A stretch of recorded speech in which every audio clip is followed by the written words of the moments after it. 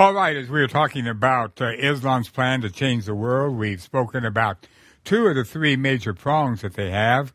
One of the prongs is the whole idea of dawah, missions. The other prong that they have is jihad, which is armed conflict. Well, I believe that the third one is probably one of the more interesting of the prongs, and they've been very, very successful in this area. And that is the building of mosques. Now, we in Christianity have a certain missiological philosophy that's called a presence theology.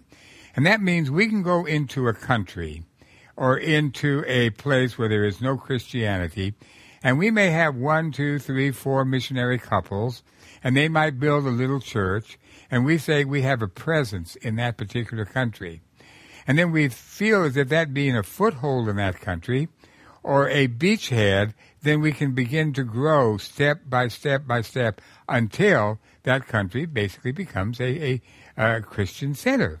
So we have very strongly the idea of a presence.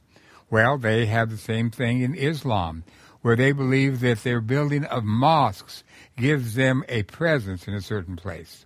We have another interesting philosophy that was used by the Celts as they evangelized Europe. And what they would do in Europe is they would start at the top of a river, such as the Rhine River, and they would start right there at the place where the river runs into the sea, and they would build a monastery. Then they would jump down maybe about 10 miles, and then they would build a church. Then they would go down another 10 miles down the river and build another church. Then they would go down another 10 miles and build a church and another monastery. And they kept going down the river until they had evangelized everybody on the river, and then they would spread out from that particular point. It's the same thing in California. We have a series of various churches and missions going from the south all the way up to the north. For instance, we have Santa Barbara, we have San Rafael, we have San Francisco. And what the old Catholics would do is they would start down the south, they would build a mission, then they would go up and they'd build another mission, they'd build another mission, and then evangelize all around where they had built a mission. Well, the Muslims are doing much the same thing. They are building mosques, and they're building them at a very rapid rate today. There was a very famous movie that was made about an old baseball player that came back and apparently was talking to a man who was a farmer and told the man to build a baseball stadium. And the man said, well, we're way out in the country. We can't build a baseball stadium. And the statement was made by this spirit force that said, if you build it, they will come. And sure enough, he built it. The next thing they knew, everybody came to the baseball stadium. And I think the Muslims have this same concept. They will go into areas and they will build a mosque where there are not that many Muslims, but they want it to be a sign that they are on the move. They want it to be a presence theology. They want people to know that they're coming, and consequently they are building a very large number of mosques today. Well, what is the function of the mosque for the Muslims? One of the things that they do, it is their place and their center of worship. But again, it's important for us to realize and to recognize that in Islam there is no separation of church, state, social action, society. They are all together. So in the mind of a Muslim, once that mosque has been built, that provides for them a city hall. It provides for them a business center.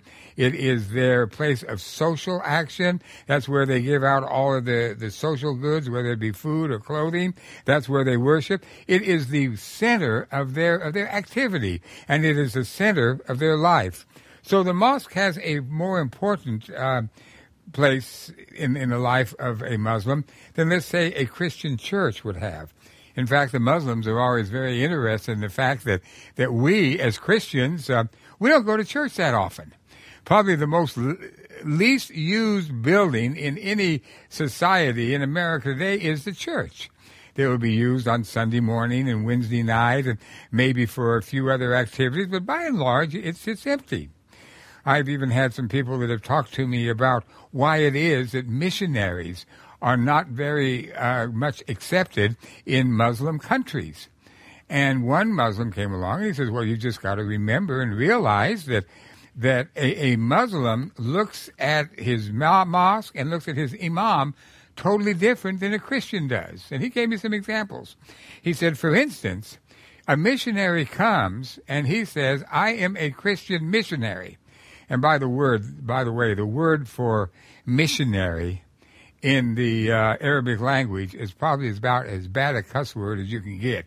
You use that word, and as soon as a Muslim hears it, it's not a nice word at all. But they say, well, you know, you've got these missionaries. But what do they do? Well, the reason why they don't really appreciate them is because of a series of things. For instance, they say, your missionaries all wear the same clothes everybody else does, whereas our imams will wear special clothes.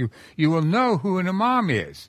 You don't know who a missionary is. Second, an imam will tell everybody that he is an imam, whereas we have a large number of CIA Christians in the world today who are there as business people, and they're not willing to let people know that they're Christians, and they won't even let them know that they're pastors, so they have a problem with that. Number two, they never see him pray, whereas in a mosque, you see the imam pray all the time. He's always praying. 5 times a day, he's praying. He's in prayer. We never see a Christian missionary pray. They don't pray.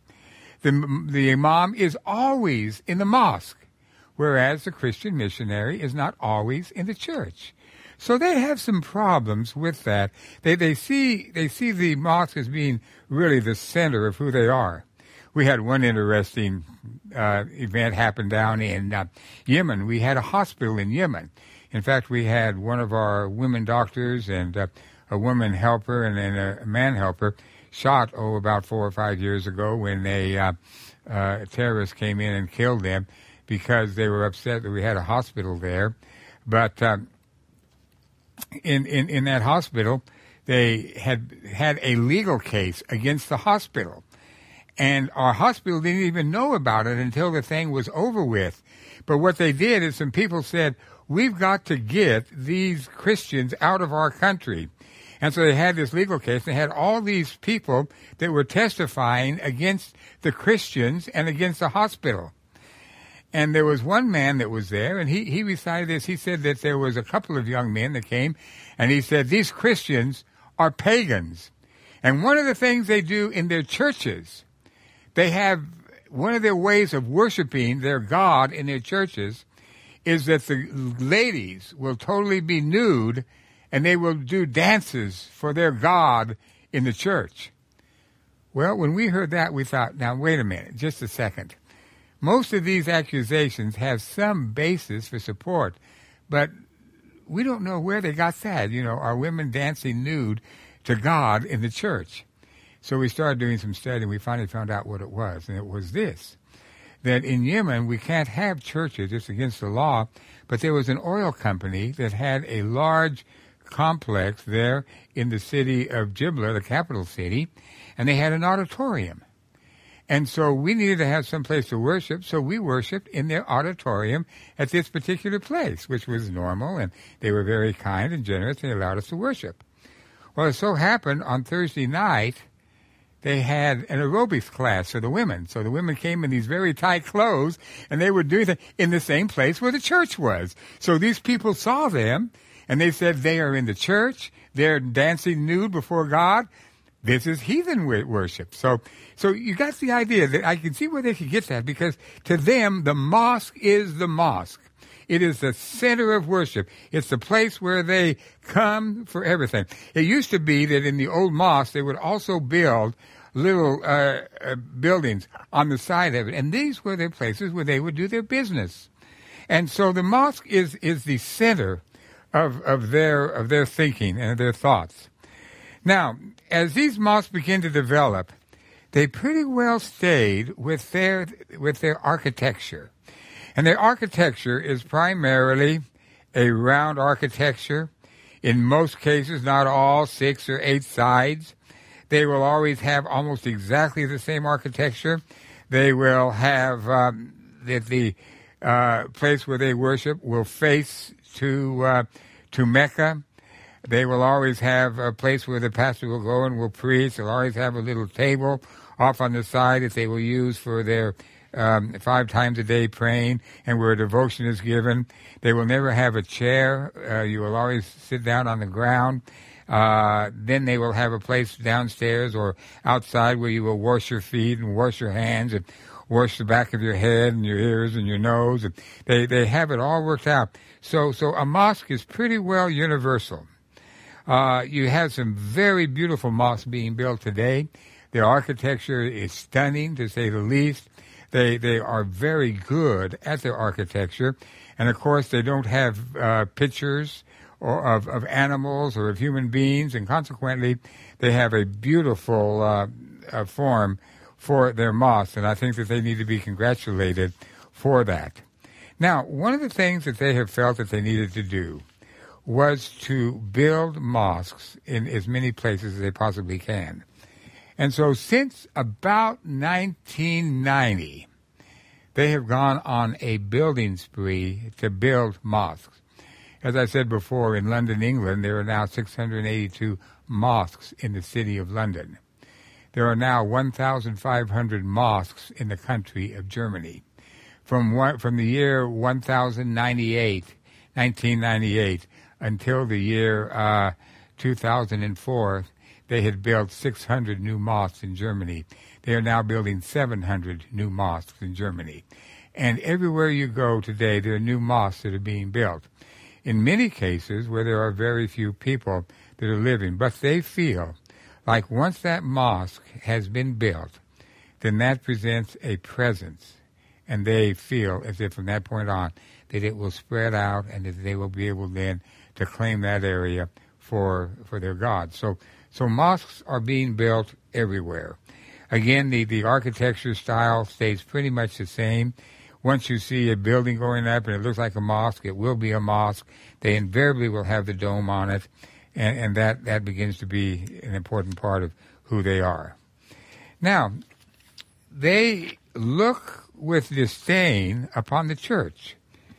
And again, as they come along and they say the mosque is a positive factor in a society, a church is a negative factor in a society.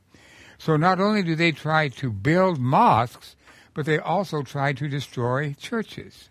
The next time you read about some type of a aggressive engagement taking place, let's say in northern part of Nigeria or in Indonesia or in Malaysia or just about anywhere in the world, read the whole article through, because it will say something like this.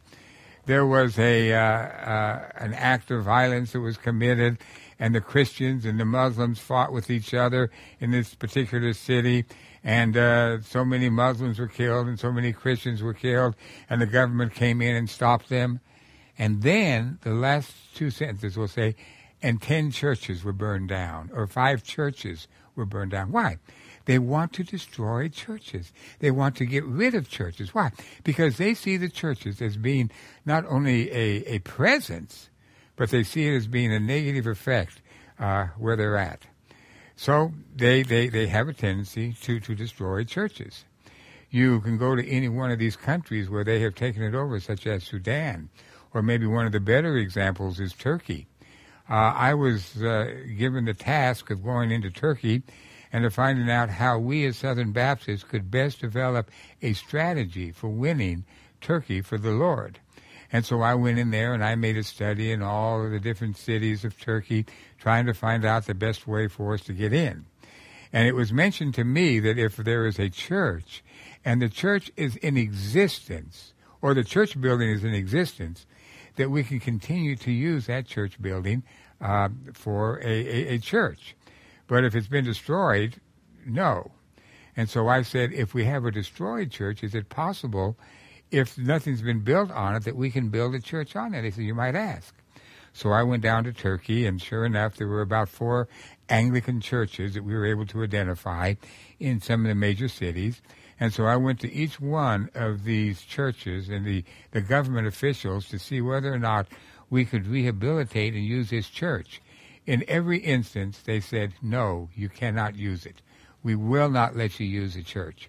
And in one instance, we went down and they said, we've just turned it into a meeting place for the city. You may not use it, so we had no success at all. But what I did notice, that in all over the countryside, particularly in the eastern part of Turkey, there were ruins on hilltops. There'd be a ruin of something. I'd say, what's that? Well, that used to be a Armenian church. That used to be an Armenian church. That used to be an Armenian church. And so I got the idea, well, if these used to be Armenian churches, maybe we can go in and rebuild that as a church and have a place of worship in this particular area. I immediately discovered that's not possible, and they told me this very flatly. They said, no, you cannot rebuild a church that has been destroyed. And then I said, is it possible for me to tear down the ruins and maybe build something else there? No, you can't build down the ruins. Why? The ruins are standing as proof to our people that Christianity is in ruins, and the new mosque being built is proof to the people that Islam is growing.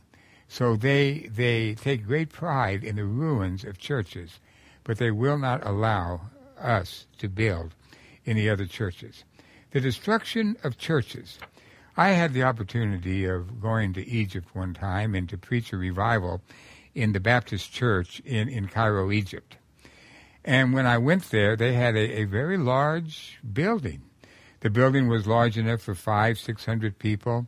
It was built by a man that had a shoe factory by the name of Maxi Yarman. He was very well known about 30, 40 years ago. His shoes were the best sellers, and he was very successful, a very deep, dedicated Christian. Well, prior to the Second World War, Egypt was under the leadership or the control of England, and so it was allowed for us to build this church there in England. So we built it. 600 places. It was very nice. We had pews and kind of banks on the pews, and it was a very nice place. Well, I went there, and I was preaching there probably about the year 2000, and I got there, and the first night that I preached in this particular church, I noticed that the walls were stained. And I noticed that the carpet had holes in it. I noticed that the banks where the people were sitting on were in terrible shape. It was very dirty. There were little holes in the window. The doors were kind of falling off the door jambs. And in one word, it was destruction. The church was in very, very poor shape. So after I preached that first night, I went to the pastor and I said, Pastor, I'll tell you what I can do. I've got contacts in Europe and in America. I'll go back and I will bring 50 men here. And I will bring painters and carpenters, business people, and we will spend 2 weeks and we will totally renovate your church. We'll make it look nice again. We will paint it. We will do everything that needs to be done. And it won't cost you a dime. We'll do this all on our own. The pastor said, you can't do that. And I said, oh, yes, I can. Just give me the opportunity. I can do it. He said, no, you don't understand. It's against the law. I said, what do you mean? He said, we may not repair our church in any way whatsoever without written permission from the president of the country, and we cannot get it.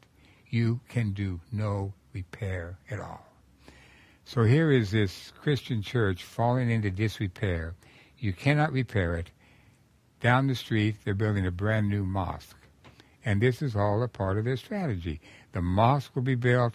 The Christian churches will go into despair. They had one other church there. It was a Coptic church in Cairo. And about 2 weeks before I was there, they had this big cross. And the wind blew the cross over. And the cross made a great big hole in the roof and ceiling of this Coptic church. The government said, you cannot repair that hole. The hole must stay. And so the rain would come in. Why? You cannot repair a church.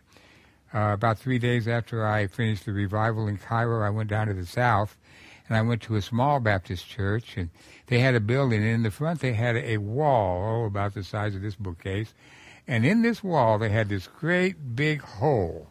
It was about 1 meter wide, and I thought, that's strange, because you could stand outside and look inside and see the people worshiping.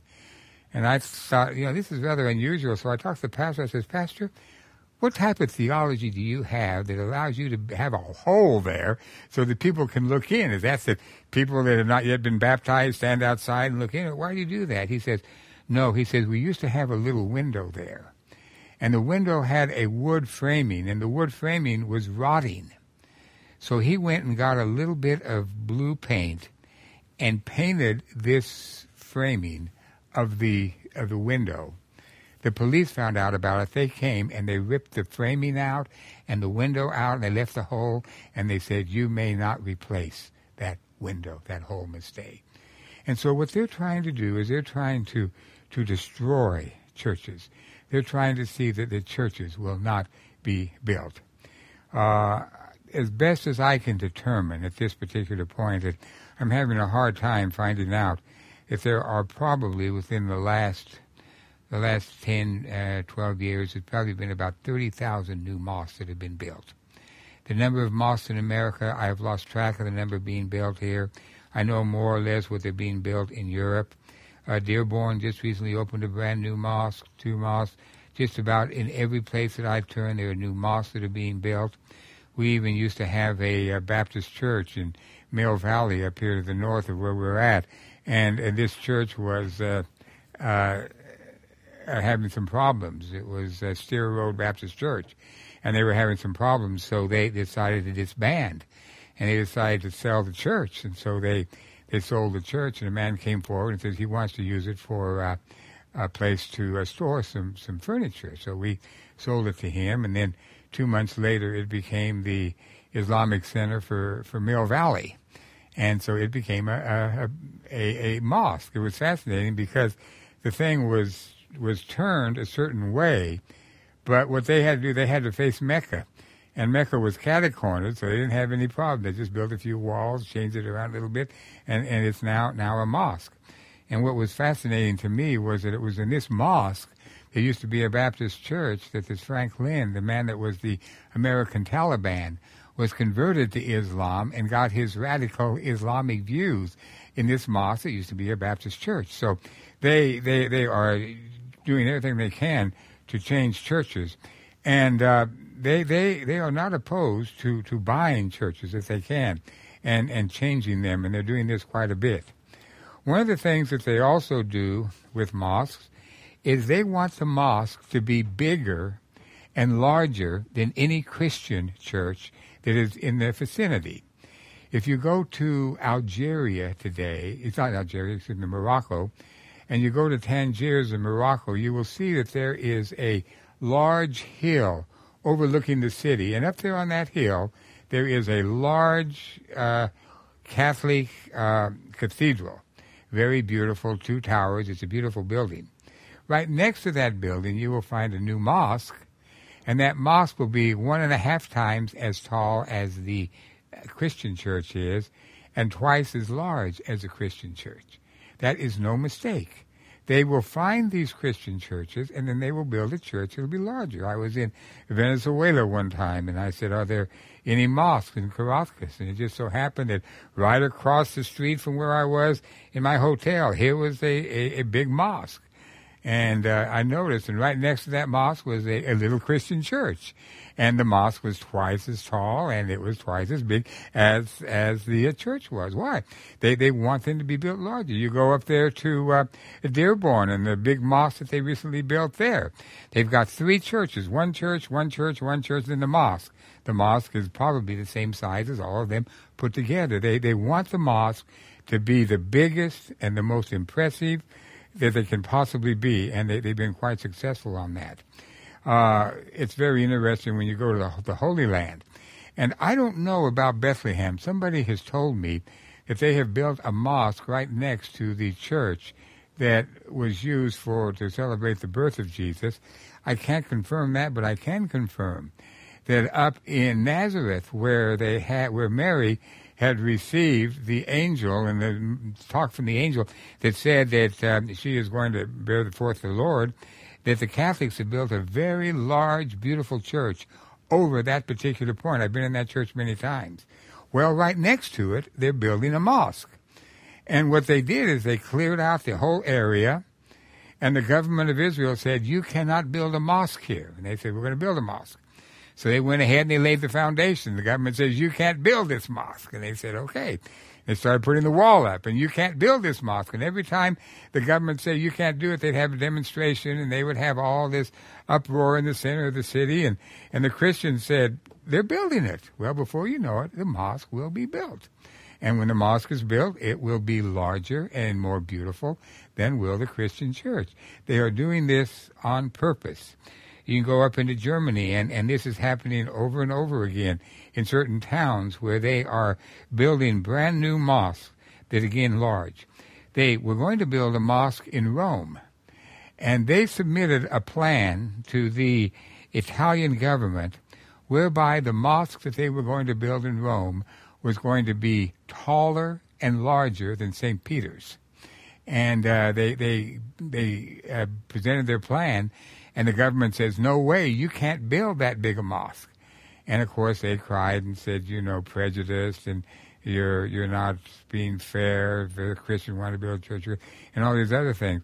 Well, they finally allowed them to build their mosque. It's only 1/4 the size of St. Peter's. But I've read some writings by some of their imams in that part that said the day will come where they will build their large mosque. They still have the plans, and it will be larger than St. Peter's, and it will be taller than St. Peter's. So they feel as if the size and the grandeur of the mosque is very important as a proof to the world that they really are growing. Well, what about the financing of these mosques? How do they do that? Well, one of the things that they do is they do a little bit like what we do. The people themselves will pay for the mosque to be built. They will collect money. They will try and do all that they can to get the funds coming in. But by and large, the majority of the money is coming primarily from the Muslim World League and other organizations that are basically very wealthy. Let me give you an idea, if you may. Think a little bit about this. And I haven't thought lately about exactly how this works out, but let me try as much as I can. Do you realize that in Saudi Arabia, and let me talk only about Saudi Arabia. I don't want to talk about Iraq, Iran, Brunei, the Emirates, Libya, or any other country, only Saudi Arabia, and talk about their financing that they are giving to the Muslim World League. Now, you've got to remember that Saudi Arabia today is pumping approximately 10 million barrels of oil a day, 10 million. It used to be 8 million, and then Bush went to them and said, we need more oil, and Saudi Arabia said, well, you're our friends. We like you very much. We will increase it to 10 million. So they're drilling and pumping 10 million barrels of oil. I have a statement from the oil minister of Saudi Arabia where he says it costs us $1 for each barrel of oil to pump it out of the ground and to deliver it to the ships that are waiting for it. $1. So that means that if they get, let's say, $41 for each barrel of oil, they clear $40 on a barrel of oil. Well, as you know, the price of oil, when I wrote my book, the price of oil was about $40. Then it went up to $150. Now it's back down to $40. It's gone back up. So let me just use the $40 mark. That would be all right. Let's just assume then that a barrel of oil costs $40. And that means that they are pumping 10 million barrels of oil a day. Multiply that out sometimes, and that comes up to $400 million. So the government receives $400 million every day on just the sale of oil, $400 million. Now, you've got to understand that Islam is not separate from government. You don't separate the religion from government. It is a total working together of government, society, all aspects of their life are brought together. So the government comes along, and I can pretty well prove that they give at least 1/4 of their oil money for the furtherance of Islam in the world today. 1/4 of their money for the furtherance of Islam in the world. Now, don't forget, we're not talking about the businesses. We're not talking about any other aspect of business life. We're talking only about the oil money. That means that they receive approximately $100 million a day for the furtherance of Islam. I was a missionary for a mission society called the Foreign Mission Board of the Southern Baptist Convention, now the International Mission Board of the Southern Baptist Convention. And they have 7,000 missionaries. They have 42,000 volunteers. They have hospitals, Bible schools, clinics all around the world. They are in 150 different countries of the world. And their budget for 1 year is $300 million. The Muslims get that in 3 days. In 3 days. And then they go on day after day after day. So if you begin figuring out the amount of money that they have available for their strategic work to change the world for Islam, they are very, very wealthy. And they are using their funding very effectively. Now, if you think about $100 million a day, you'd be surprised how many mosques you can build with $100 million a day. And when you multiply that times 365, you get just the beginning of an idea of how well they're doing and how many things that they're able to accomplish. So their mosques have been an important part of their strategy. Their presence, they are there, their existence, and they are being successful. Well, as you go and you look at the mosques and where they're being built, as I said once before, everywhere that I go, I see mosques being built.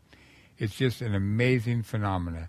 Now, I have no idea where we are here in Southern California, what is being built, but I was in Germany not too long ago in a place called Schweinfurt, and I spoke about the building of the mosque, and they says, Brother Wagner, do you know that right down here across from our city hall, the Muslims have brought something about 5 acres, and they're building one large mosque right across the street from us.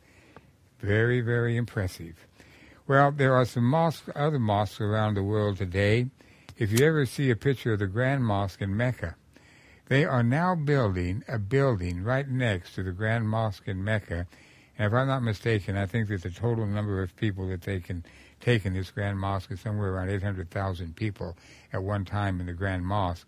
But right behind the Grand Mosque on the mountain, they are now building the world's largest building, and it's going to be a part of the mosque. And so with the world's largest building and the world's largest mosque put together, you begin to get an idea of the immensity and the size of the mosque that they have. You have some other very fascinating mosques around. You have one of them in Spain, Cordoba. Now, they like to take churches and convert churches to mosques. In a few places, we have mosques that have become churches. By the way, one of the largest mosques in Turkey is St. Sophia, which used to be a Christian church, and now it is a mosque. And so they have no qualms about turning it in. Actually, it became a museum again. They turned it from a mosque into a museum. Then in Cordoba, Spain, we have one of the best examples of a mosque that's been turned into a church. And the Muslims have been very, very unhappy about that. And recently, many of these Muslim groups have been coming every 15 minutes, and they've been entering the cathedral, and they've been prostrating themselves on the floor in front of the altar, and they are shouting, Allahu Akbar, Allahu Akbar. Then they kick them out, and another group comes in and does the same thing, and the people are having a few problems in this mosque over there at this point. We had another fascinating little mosque in a place called Abiquiu, New Mexico. And this was in the early 1980s when they built this one. And I was a young person in New Mexico, and I heard about this mosque at Abiquiu. And Abiquiu is just to the right of nowhere. I mean, it's in the center of nothing. There's nothing up there, but they have a huge mosque. And we kept saying, why do you have this huge mosque? So not too long ago, I decided to make my little pilgrimage and trek up there. I had a hard time getting in, and finally when I got in, I discovered that really what it was not only a mosque, but it was also a training center for Muslims to do dawah in the United States. And it's been there for probably about 30 or 40 years, but it's there today. Well, they talk about mosques in the United States. They are growing, and with the growth of these mosques, they are winning people. And in 2001, they made a report of the mosques in the United States. And I thought it might be interesting to look at this and to see it. There was a press conference at the National Press Conference the National Press Club in Washington, D.C., and the council outlined some of their major findings in the survey. And this is what they said. There is tremendous growth both in the number of mosques and the number of those who take part in mosque activities. On the average, there are more than 1,625 Muslims associated in some way with the religious life of each mosque. So one mosque, 1,625 people associated to that mosque. The average attendance at Friday prayer meeting is 292. Some 2 million American Muslims are associated with the mosque. Report findings support conservative estimate of a total American population of 7 million. One thing that I'm going to talk about later on is that the Muslims have a great tendency to exaggerate and over-exaggerate. A lot of times you'll see they have a certain number and you're impressed by that. But as we've really made a study of some of the numbers that they give out, we feel like they're exaggerating. And I believe that number of 7 million Muslims in America is probably exaggerated. The number of participants has increased by more than 25% of mosques during the past 5 years.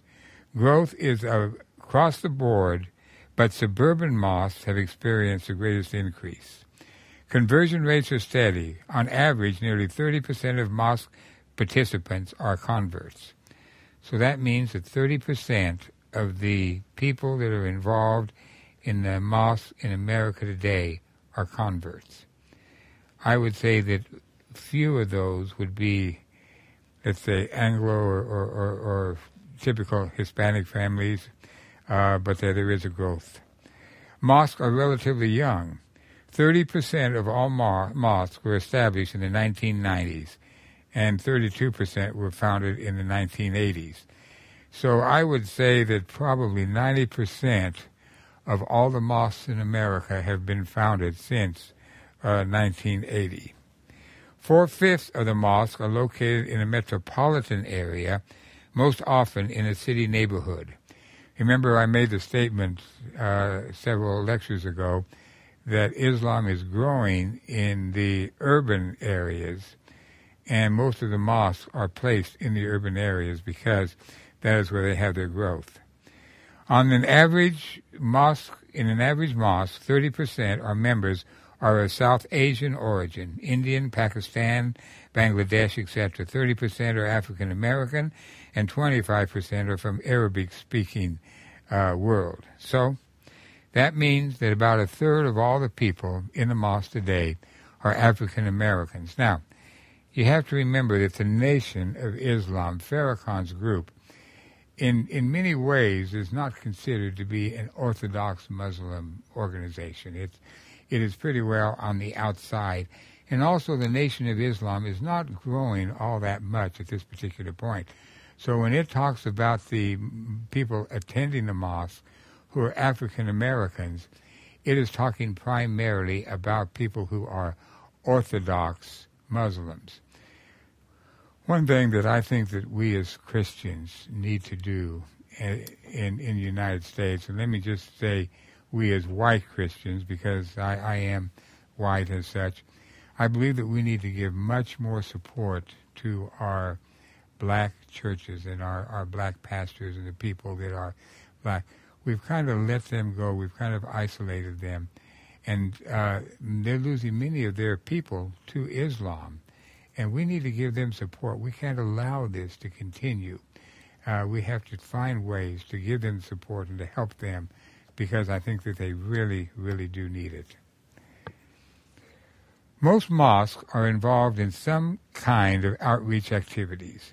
During the past 12 months, a majority of mosques have done each of the following activities: visited a school or a church to present Islam, contacted the media, contacted a political leader, and participated in an interfaith dialogue.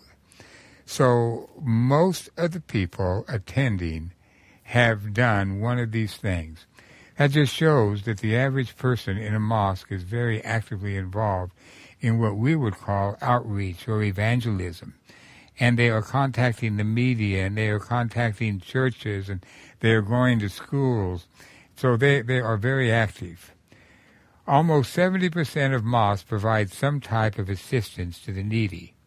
As I said before, the mosque is the place where they distribute this money. Now, they all have to pay a tax of approximately 2% of their salary to the mosque to help the needy. So they do have financial help, and they do help the people. But again, the only people that they help are their own people. They do not help others. More than 20% of the mosques have a full-time school. Almost every mosque that I visited recently does have a full-time school. More than 90% of respondents agree that Muslims should be involved in American institutions and should participate in the political process. Enough said about that. I think that they have very definite ideas. They want to see the Islamic faith growing in the United States, and they have no problems with entering into the political fray. I thought it was of great interest to me when they had the first man who was a Muslim that was elected to the House of Representatives of the United States. And so he said, I'm going to make my oath, not on the Bible, but on the Quran. And so they said, well, what Quran? And he said, well, I'm going to get a Quran from Thomas Jefferson. Thomas Jefferson had a Quran, and Thomas Jefferson believed in the Quran, so I'm going to have my oath on Thomas Jefferson's Quran, which he did have. And so I thought to myself, Thomas Jefferson's Quran, did he have contact with Muslims? And I had some problems with that. So I decided to do some study to find out just exactly what was the source of this Quran that Thomas Jefferson had. And I discovered that Thomas Jefferson was also the ambassador of the United States to France. And while he was an ambassador to France, there was a tremendous problem in the Mediterranean, both on the French side and the North African side. And, of course, France had dominion over much of that North African part, and they had all of these pirates. And these pirates were Muslim pirates that were taking over shipping in that area. In fact, if you think about the Marine Corps song, from the shores of Tripoli to the halls of Montezuma, the shores of Tripoli, that was where all these pirates were taking place, and we had to send Marines over there to stop the pirates. Well, when Thomas Jefferson was ambassador to France, he said, what is this Islamic religion? Who are these pirates? So he ordered a Quran so he could read it, so he could understand the pirates better. But he never did really become a Muslim, or was never really influenced by that. But in the political system today, we find that we now have our first man who is a member of the House of Representatives. You go into Belgium, and as I said before, they feel like Belgium and the Netherlands are going to be the first two countries to become Muslim. Very fascinating. More of the members of Parliament in Belgium are Muslims today. We have in Germany 3 parties. We have the Red Party, which is the Socialists. We have the Black Party, which is the Christian, primarily the Catholic Party. And then we have the Green Party. And these are 3 main parties in Germany. Well, the man that now is the head of the Green Party, together with another person, there's 2 heads, is a Muslim. And they said this is the first time that there has been a Muslim head of one of the major parties in Germany. I can guarantee you that as time goes on, there is going to be an increase in political activity by the Muslims in the Western world. In general, mosque leadership does not appear to be highly formalized or bureaucratic. If you know very much about the way that they choose their imams, it is to a small degree a democratic way, but these imams are chosen on their piety, on their conviction and their commitment to Islam, and I think you have to give them credit on that. And one of the things that's always been a little bit difficult for me to understand is that most imams that I have talked to, and I don't know what percentage of imams in the world this would be true with, but most of the imams that I've talked to have memorized the Quran. They have memorized the whole Quran. I have trouble with my kids in the seminary classes where I say, okay, they have to memorize 20 verses during this class, and they throw their arms up and they say, we can't do that, that's too much. But these imams memorize the whole Quran, and that is a sign of piety and a sign of commitment, and you've got to honor them for that. But another fact that I have trouble with, and I've talked to 3 different imams, and people have said this is the case, but I still can't understand how this works. It is a total problem to me, and that is that these guys have said, we have memorized the Quran. In what language do you memorize it? In Arabic. You only memorize it in Arabic. You don't memorize it in any other language. You only memorize it in Arabic. And then I say to these guys, how long have you known Arabic? Oh, I don't know Arabic. Can you speak Arabic? No, I can't speak Arabic. Can you understand Arabic? No, I don't understand Arabic. And so I say, how can you memorize the Quran in Arabic and not know Arabic? I've never gotten a good answer for that. But I've had 3 of these people say, I don't know Arabic, but I've memorized it in Arabic. So it's just a rote memory and nothing more than that. But in many cases, these imams are extremely dedicated men. They spend their time. They are married in most cases. They have a family. In Germany, most of the imams are Turkish people, and what they do is they will send the people from different mission organizations in Turkey up to Germany. In most cases, they won't know any German, and they will spend 3 years, 4 years, 5 years in Germany. Then they will go back to Turkey, and somebody else will come and take their place. And one person said they do that because they don't want the imams to get too acculturated into the Germanic situation, because there may be some dangers in their faith at that point. In a majority of mosques, final decision-making authority rests not with the leader, but with the Majlis Ash-Shura, executive committee, or board of directors. So that means that the imam is not the final authority, but they have somebody else ahead of them. I don't have any problems with that, because I worked with the Christians in Germany so long that in every Baptist church they have what they call a pastor and a church leader, Gemeindeprediger and Gemeindeleiter. And the leader of that church is a church leader. It's never the pastor, because they said the pastor comes and goes, but the church leader stays. So the final authority in a Baptist church in Germany is the church leader, and it's the same way in a mosque in Islam, that it is the man that is the head of the executive committee of the board of directors that makes the final decision. In most mosques with a board, women are allowed to serve as members of the board. So women can serve as members of the board. They can be on that leadership, but at the same time, they are never allowed to go into the worship service. They must always stay outside, and in every mosque that I visited, they either have a wall from the very back where the women can go, or in some cases in Washington, D.C., they have a balcony, and then they have a veil up there, and the women cannot see down, but they can hear. but they cannot be a part of it. And in most cases, the women just simply don't go to the mosque because they are considered to be second-class citizens. I asked one person one time why it was that women could not go to the mosque, nor why it was that women could not come into the back and sit in the back. And the guy gave me a very practical answer. He said, because when the men bend down to pray, we don't want the women to look at their rear side. I thought, well, that's probably one of the reasons. But they have this system, whereas the mosque is primarily for the males and for nobody else.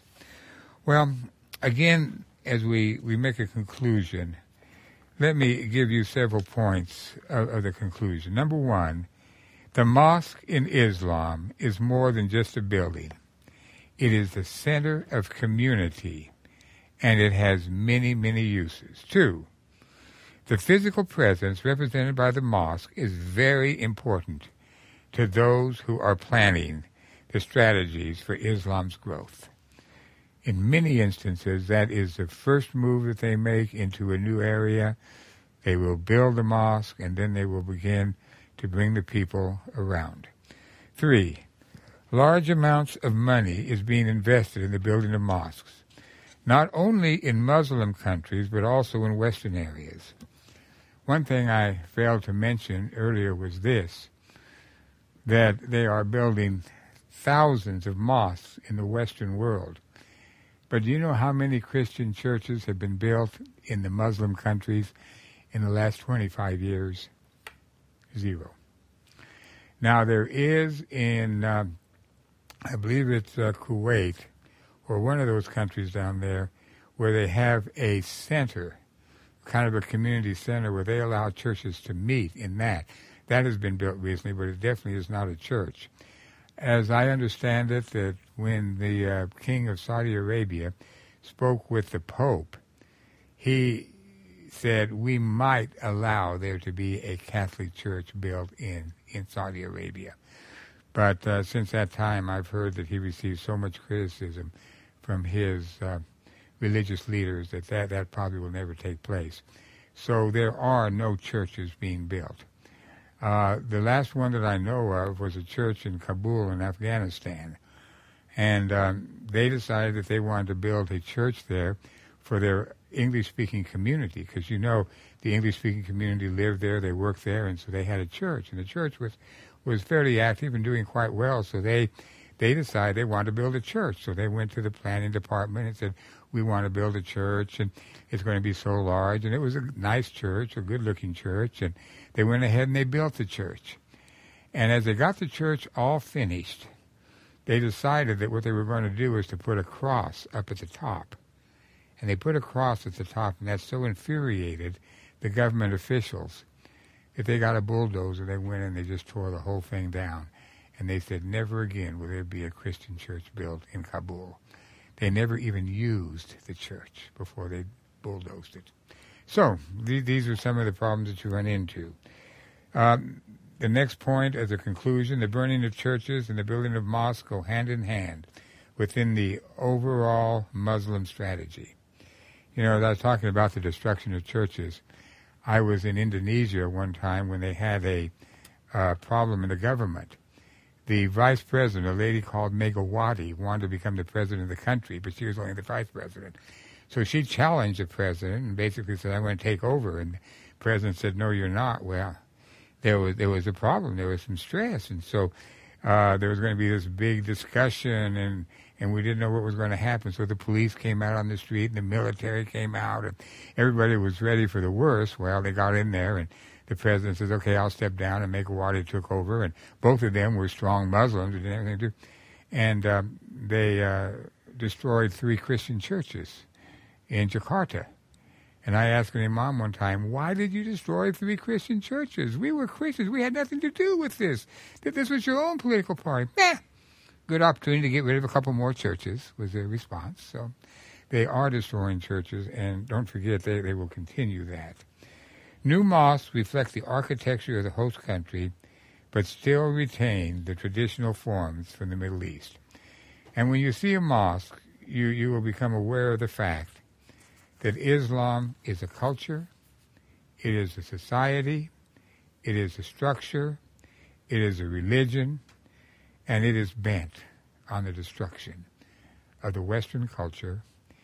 It is built to destroy the Western society, and it is very, very definitely bent on the destruction of the Christian church in the West today. I believe we must be very careful, and we must be on guard, and we must prepare ourselves. And the only way that we can do that is to turn to Jesus Christ and to let Jesus Christ dominate our thinking, our work, what we do. The thing that they are most afraid of in the Islamic world are true believing Christians. God bless.